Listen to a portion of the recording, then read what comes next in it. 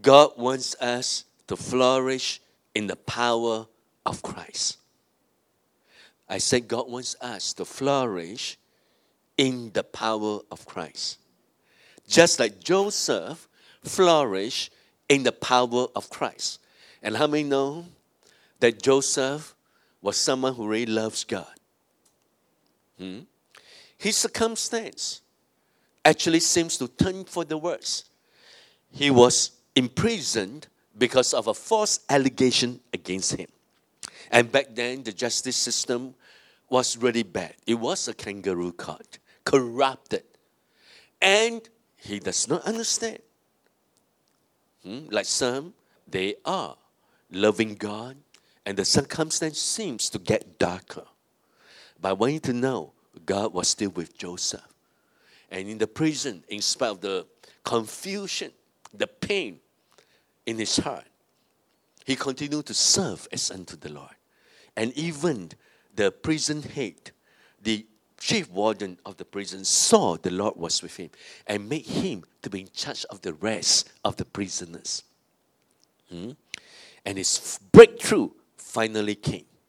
And one morning, as usual, as he went about business, he heard the sound of a chariot of those hooves of those horses, coming to an abrupt halt. And there was a rush of footsteps, and he was brought up, cleansed, and stood before mighty Pharaoh. And before mighty Pharaoh, he was full of godly confidence. He was full of the favor of the Lord. And Pharaoh said to him, he has a problem. And this tells me, if you're someone that is afraid of problems, you will have more problems if you are afraid of problems. Never be afraid of problems. Amen. You can overcome them all. You can overcome them all. And as Pharaoh described the problem that everyone could not solve, and he heard that Joseph was a man who can solve and interpret mysterious dreams. And all the interpretation came to pass. So he was brought before him. And Pharaoh described the dream, and Joseph interpreted all of them.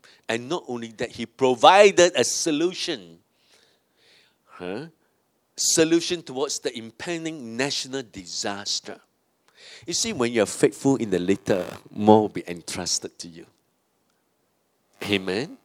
If you have problems and issues, and you don't look to God, you will go on toiling and toiling and toiling. You will go through that cycle. Oh, Pastor, I can, but those I work with cannot. Well, God can give you great leadership. It needs to come with understanding. Can you say amen to that?